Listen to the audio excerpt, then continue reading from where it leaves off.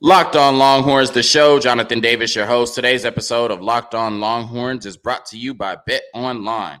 Bet Online, where the game starts. On today's episode of Locked On Longhorns, we're talking the Under Armour All-American game and the 5 Texas signees that participated in the showcase yesterday on ESPN. Secondly, we're talking Arch Manning and why I selfishly would have liked to see him participate in the Under Armour All-American game, as well as some of the other showcases this year outside of your season at Isidore. Last but not least, we have to talk about this Texas basketball team that gave up 116 points at home in the Moody Center to the Kansas State Wildcats last night. A lot going on at the 40 acres. We talk about all of it today and more on today's episode of Locked On Longhorns. But first, we're going to get into the Under Armour All-American game. I just saw the icon. My Wi-Fi is going in and out, so I apologize if that first part was shaky.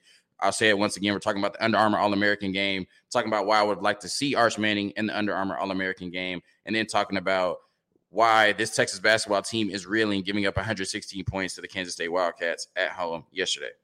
But getting into the Under Armour All-American game, and I can't say this is just something I watch every year, although it is a very big deal, especially if you watch college football. But like I said, it's just not, I'm not a huge fan of it. Not something I rush to the TV to watch every year. I'm definitely not a huge fan of the ESPN 300, which is showcased at the Under Armour All-American game. If I need information on recruits, if I need recruiting information, there's a few places I'm going to go before I get to the ESPN 300. I would imagine it's the same for most of y'all watching or listening to this episode. But as I've said many times on this podcast, I am bullish on the 2023 class, and that's not saying much because it's a top 3 class by most accounts. The ESPN 300 that I just shaded a few seconds ago has them as the number 5 class in the country, so, to each his own.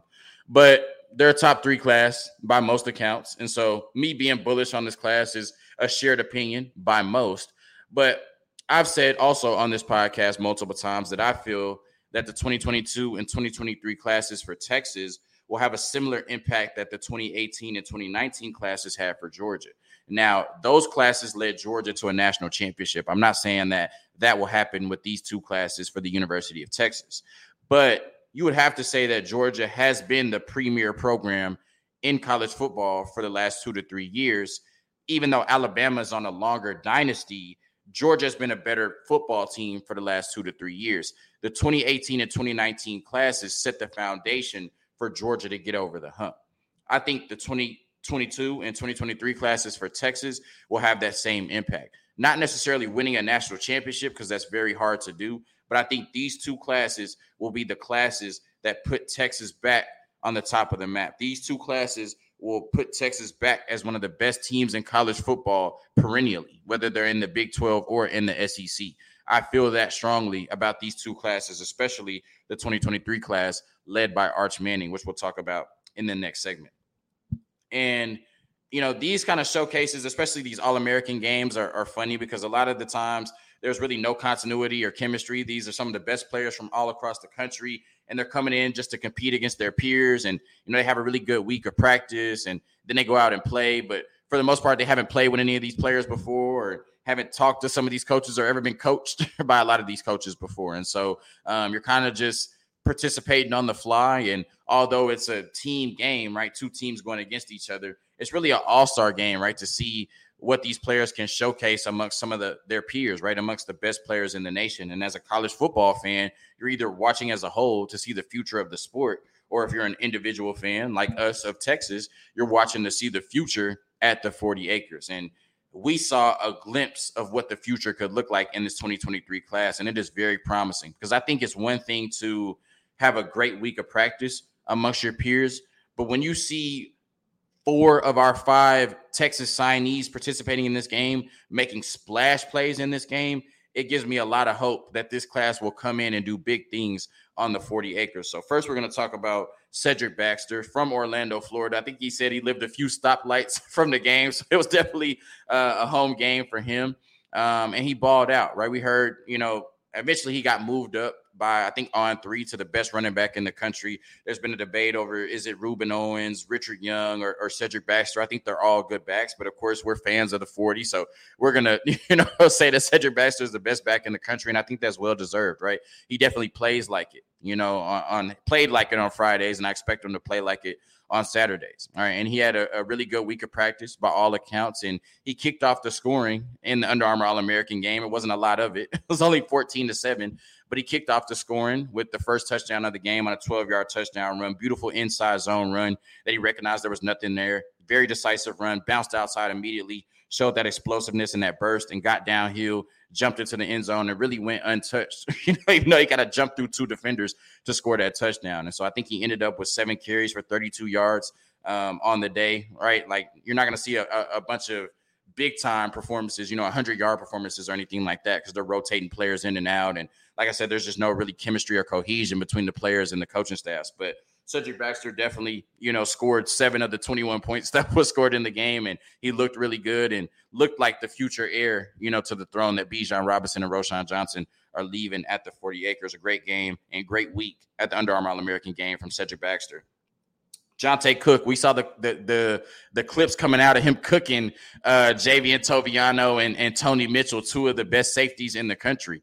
2, I think, top 50, 60 players in the country, 2 of the probably 5 best safeties in the country. Javian Toviano going to LSU, Tony Mitchell going to Alabama. And we know that Johntay Cook is one of the most polished route runners in this class, right? And he's going to step in as somebody that can have an impact on the 40 acres right away because of his route running ability, right? And his ability to get downfield and make plays all over the field, right? He can stretch the field vertically, but he can make plays in the intermediate and short passing game as well. He's just an explosive playmaker. And like I said, we saw all week in practice him showcasing that route running ability. And in one-on-ones, he was just cooking DBs, right? Left and right.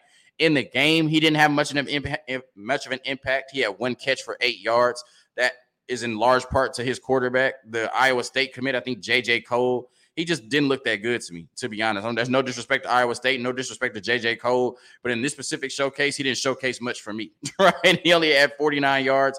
I think he had 15 passes for 49 yards, right? It just wasn't great. And so Johntay Cook only had 1 catch for 8 yards. His quarterback only threw for 50 to begin with, right? But he had a nice little, out route from the slot where the DB was playing 12 yards off or whatever it was. And Johntay Cook, just great route, ran 5 yards, sharp out, hit him for 8 yards. And that was really the extent of Johntay Cook's day. But we know how explosive he is with his route running. He showcased that all week in practice. Didn't have a big showing in the game, but I think with better quarterback play, hell, I think if he would have played with Jackson Arnold, right, he probably would have put up 20 to 30 receiving yards and been one of the best players on the field. Then when you look at Malik Muhammad, right, he's widely regarded as one of the best cornerbacks in the nation. A lot of people say, he's one of the top 2 corners between him and Cormani McClain, committed to Miami, still hasn't signed yet. And then, of course, Malik Muhammad, who is signed to the 40 acres. And he's one of the best man cover corners in the nation. If you need anything to tell you that, right, we know that Alabama plays a lot of tight man coverage, right? There's 2 corners that Nick Saban heavily targeted in this class to come play that tight man coverage at the University of Alabama. Malik Muhammad and Cormani McClain, right? And so we know that that's a skill set for Malik, who is going to make his way to the 40 acres here in a few weeks. And he made some plays in that game, right? Some tight plays in coverage against Jackson Arnold at quarterback to really seal that game for, I think, Team Phantom, right? That's the team wearing black, I think, Team Phantom. So we saw that man coverage ability, and he had a pick this week in practice. So we saw that man coverage ability that won him 2 state championships at South Oak Cliff High School in Dallas, right? We saw that ability on, showcased throughout practice during the week and then in the game, right? Because he had a crucial 4th down stop, right? A 4th down pass deflection or 4th down coverage stop that kind of secured the win for Team Phantom. So Malik Muhammad was really good in the showcase. Derek Williams, showcased his coverage ability and got a crucial interception, right? That prevented Team Speed from being able to score, right? And, when you win 14-7, that interception looks a little bit bigger, definitely at the end of the game for sure. So Derek Williams had a good tip drill, interception, good hand-eye coordination, good attention to detail, right? Because it got tipped twice, and he was able to catch it and secure that turnovers for Team Phantom. So Derek Williams, one of the most underrated players in the nation. John Garcia talks about one of the few safeties that can do it both, right? That can play in the box and come down and stop the run, but also can be a leader, and play the backfield in coverage, right? Can roam the field and take things away in coverage, but also can play downhill and play in the box and stop the run as well. He thinks he's somebody, John Garcia, director of football recruiting at Sports Illustrated, that can come right in and play right away, right? He has that type of skill set. He's that good of a player, and he showcased that in the Under Armour All-American game with a splash play, an interception. And then Sadir Mitchell, it's hard for a D tackle to have a splash play, especially a nose tackle like Sadir Mitchell, who's just eating up blocks up front. But we heard all week that he was just dominating. And, we've talked about the comparisons with him and Jordan Davis, why Georgia was after him so hard for what he brings up front and how important he's going to be to this defense on the 40 acres, because we saw this year the run defense was elite when Keandre Coburn, T'Vondre Sweat, and Byron Murphy were on, right? But when they were off, like we saw in the Washington game, they got bullied in the trenches by a team that doesn't even take pride in running the ball, right? And so they're going to be so key to this defense and what Pete Kwiatkowski wants to do. Sadir Mitchell will be in the future, especially if he plays the way that he played in high school and the way that he played this week in the Under Armour All-American game. So it was good to see the 5 Texas signees not only show out in practice this week in shorts, but when they put on the pads, we saw 4 of our 5 players make splash plays in the game, a big reason why Team Phantom won, because they had a bunch of Texas signees on their side. Coming up next, a quick word from Bet Online, and I'm going to talk about Arch Manning, why I selfishly would have liked to see him play in the game as well. BetOnline.net is your number one source for sports betting info, stats, news, and analysis. Get the latest odds and trends for every professional and amateur league out there, from pro football to college bowl season to basketball and World Cup. We've got it all at BetOnline.net. If you love sports podcasts, you can even find those at BetOnline as well. Raw is the fastest and easiest way to get your betting info. Head to the website today or use your mobile device to learn more. Bet Online, where the game starts. So another reason I'm not too fond of the Under Armour All-American game, or really these kind of All-American games, period, is just because I love great quarterback play, right? And like I said, because of the lack of chemistry and cohesion, these quarterbacks meeting and throwing to these receivers for the first time, playing behind these offensive lines for the first time, getting these generic play calls from these play callers that they've worked with for 3-4 days. You just don't see a lot of great quarterback play, right? And I think in the Under Armour All-American game, Jackson Arnold, who I'm a fan of, right, signed to, our rival, the Oklahoma Sooners. I thought he played well, right? There were some throws that he missed. He had a couple interceptions or maybe just one interception, but I thought overall he played well and showcased his dual threat ability. He had some really good runs. J.J. Cole, I wasn't impressed with. He had some running ability as well from Iowa State, but like I said, as far as throwing the ball, which is his calling card, left a lot to be desired in terms of me, but hopefully he does well at Iowa State. Hopefully when we're in the SEC. Kansas State quarterback Avery Johnson, he was all right to me. I mean, he made some plays. I definitely saw some talent.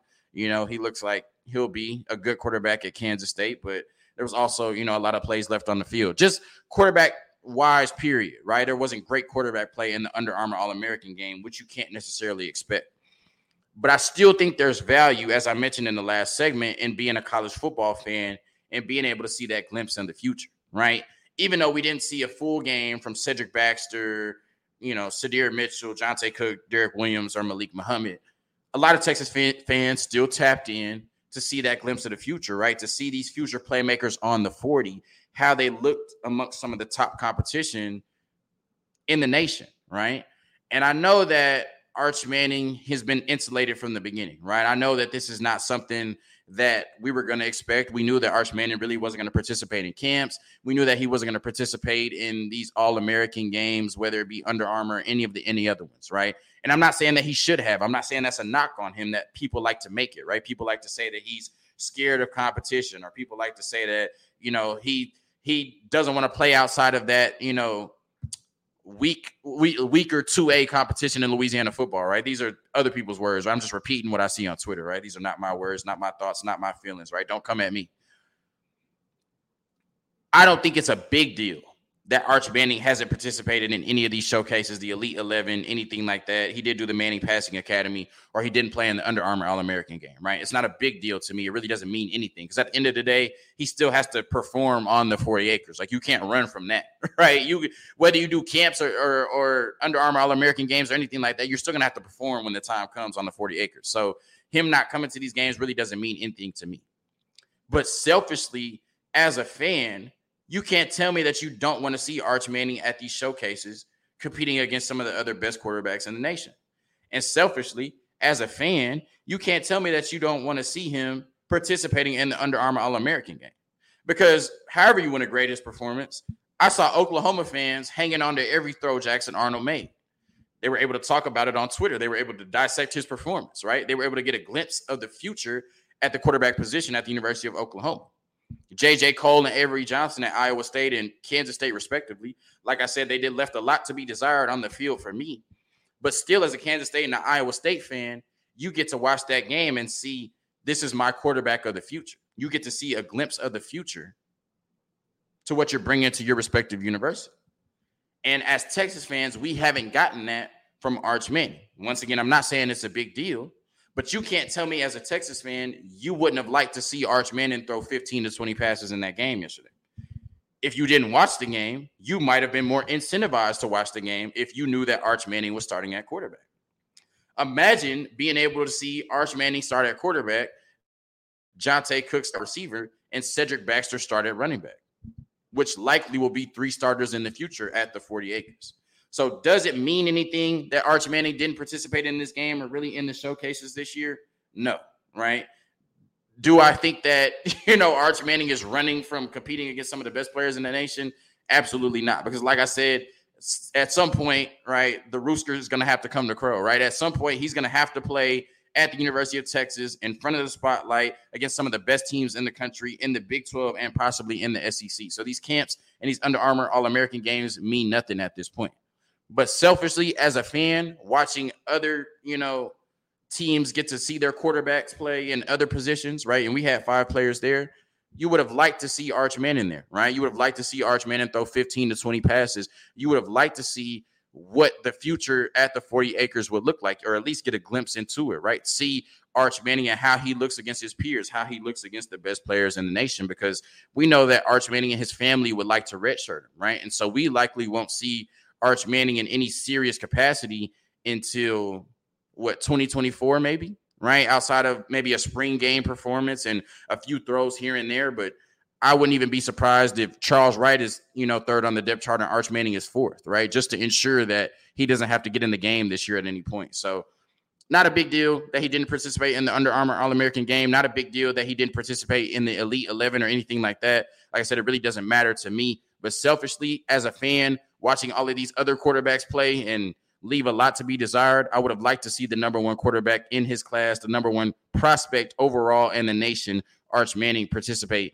in the Under Armour All-American game with some of the other Texas signees. A quick word from the Longhorn real estate team, and then we quickly have to get into what's going on with this Texas basketball team since Chris Beard's incident on December 12th. The Dwell in Austin and Hill Country Mortgages have combined to make your Longhorn real estate team. And for all your real estate needs in the Austin area, please visit www.longhornrealestateteam.com. In a changing, more complex market, you need to work with the top professionals in Austin. Our data and information-driven approach gives our clients a significant advantage. Decades of experience in all market conditions makes us able to achieve the best results for our clients. And our clients for years have outperformed the market, leveraging our proprietary research, information, and expertise, which is now more important than ever. Dwell in Austin and Hill Country Mortgages have combined to make your Longhorn real estate team. For all your real estate needs in the Austin area, please visit www.longhornrealestateteam.com. Hill Country Mortgages, LLC, NMLS 2324262.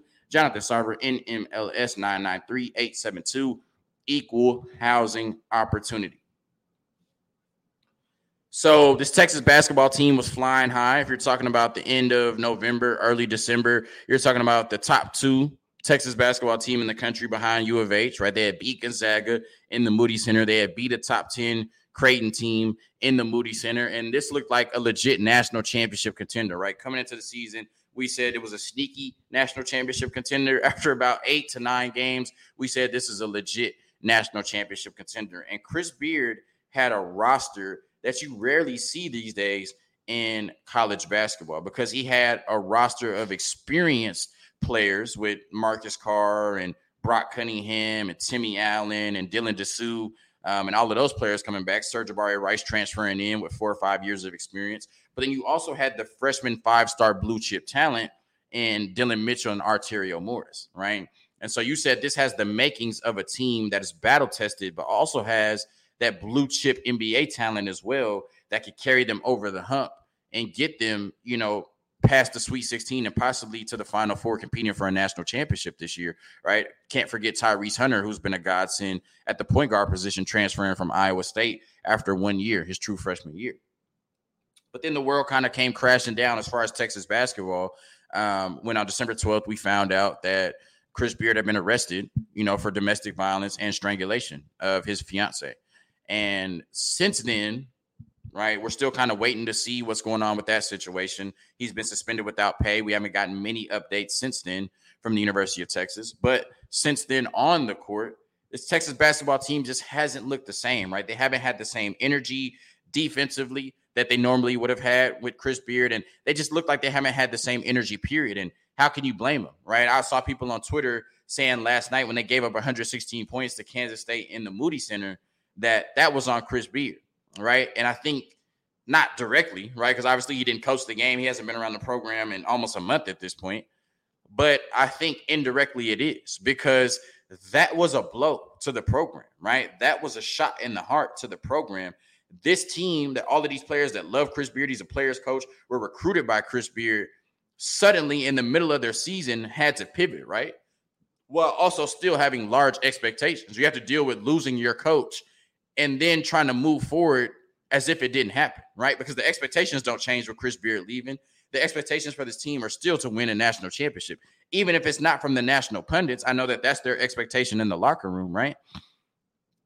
So that's a lot of pressure, right? And how do you move forward with all of this uncertainty? Because you don't know what's going to happen with Chris Beard. You don't know, how long this situation is going to be, if he's going to be fired, what's going to happen, right? And so that's a huge blow to your season, a huge psychological and emotional blow that you're kind of just trying to pick up the pieces as you go along, right? And since Chris Beard's arrest, right, on December 12th, this Texas basketball team, like I said, just hasn't looked like the team that beat Creighton at home and hasn't looked like the team that beat Gonzaga at home. Because when you look at it, since that day, they go to overtime that day with Rice, which you completely understand, and give up 81 points. But they were 22, 23-point favorites in that game. The game should have never been close. They gave up 72 points in back-to-back games against Louisiana Lafayette and Texas A&M Commerce.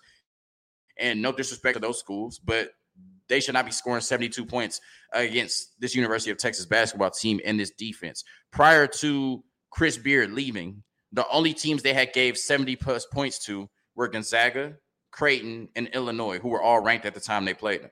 Every other team had scored less than 60. And now they're giving up 70 points to Louisiana Lafayette and Texas A&M Commerce, giving up 81 points to Rice, right? It's just not the same team since Chris Beard's departure.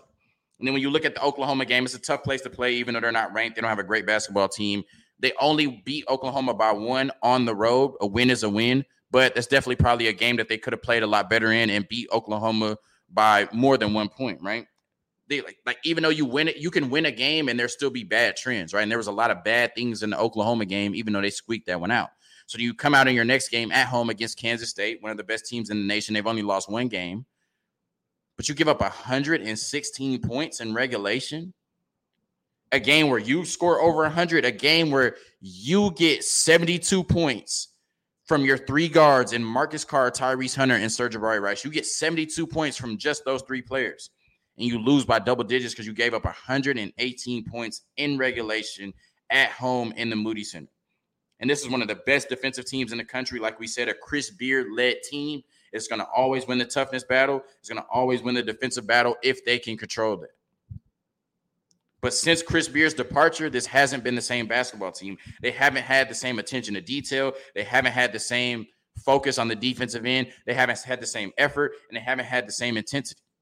And so this Texas team still has a long time to figure it out. Conference play just started. You have the conference tournament, and then you have the NCAA tournament. But like I said, just because Chris Beard has left this basketball team, their expectations are still the same. And although they took a shot to the heart on December 12th when their basketball coach got arrested for domestic violence, they still have aspirations of winning a national championship. And they're going to have to figure out what's been going on over the last, 7 to 8 games since Chris Beard left and fix that if they have any chance of making it past the Sweet 16, Elite 8, Final Four, and winning a national championship this year. But I have to say that even though he's not here right now, these performances we're seeing are on Chris Beard. Because when this basketball team was giving you 100%, Chris Beard didn't give this basketball team 100% back. And we're seeing the results of it, like last night against Kansas State in the Moody Center. Thank you for tuning in to another episode of Locked On Longhorns, your daily number one source for all things Texas athletics, part of the Locked On Podcast Network. Hook 'em. Peace.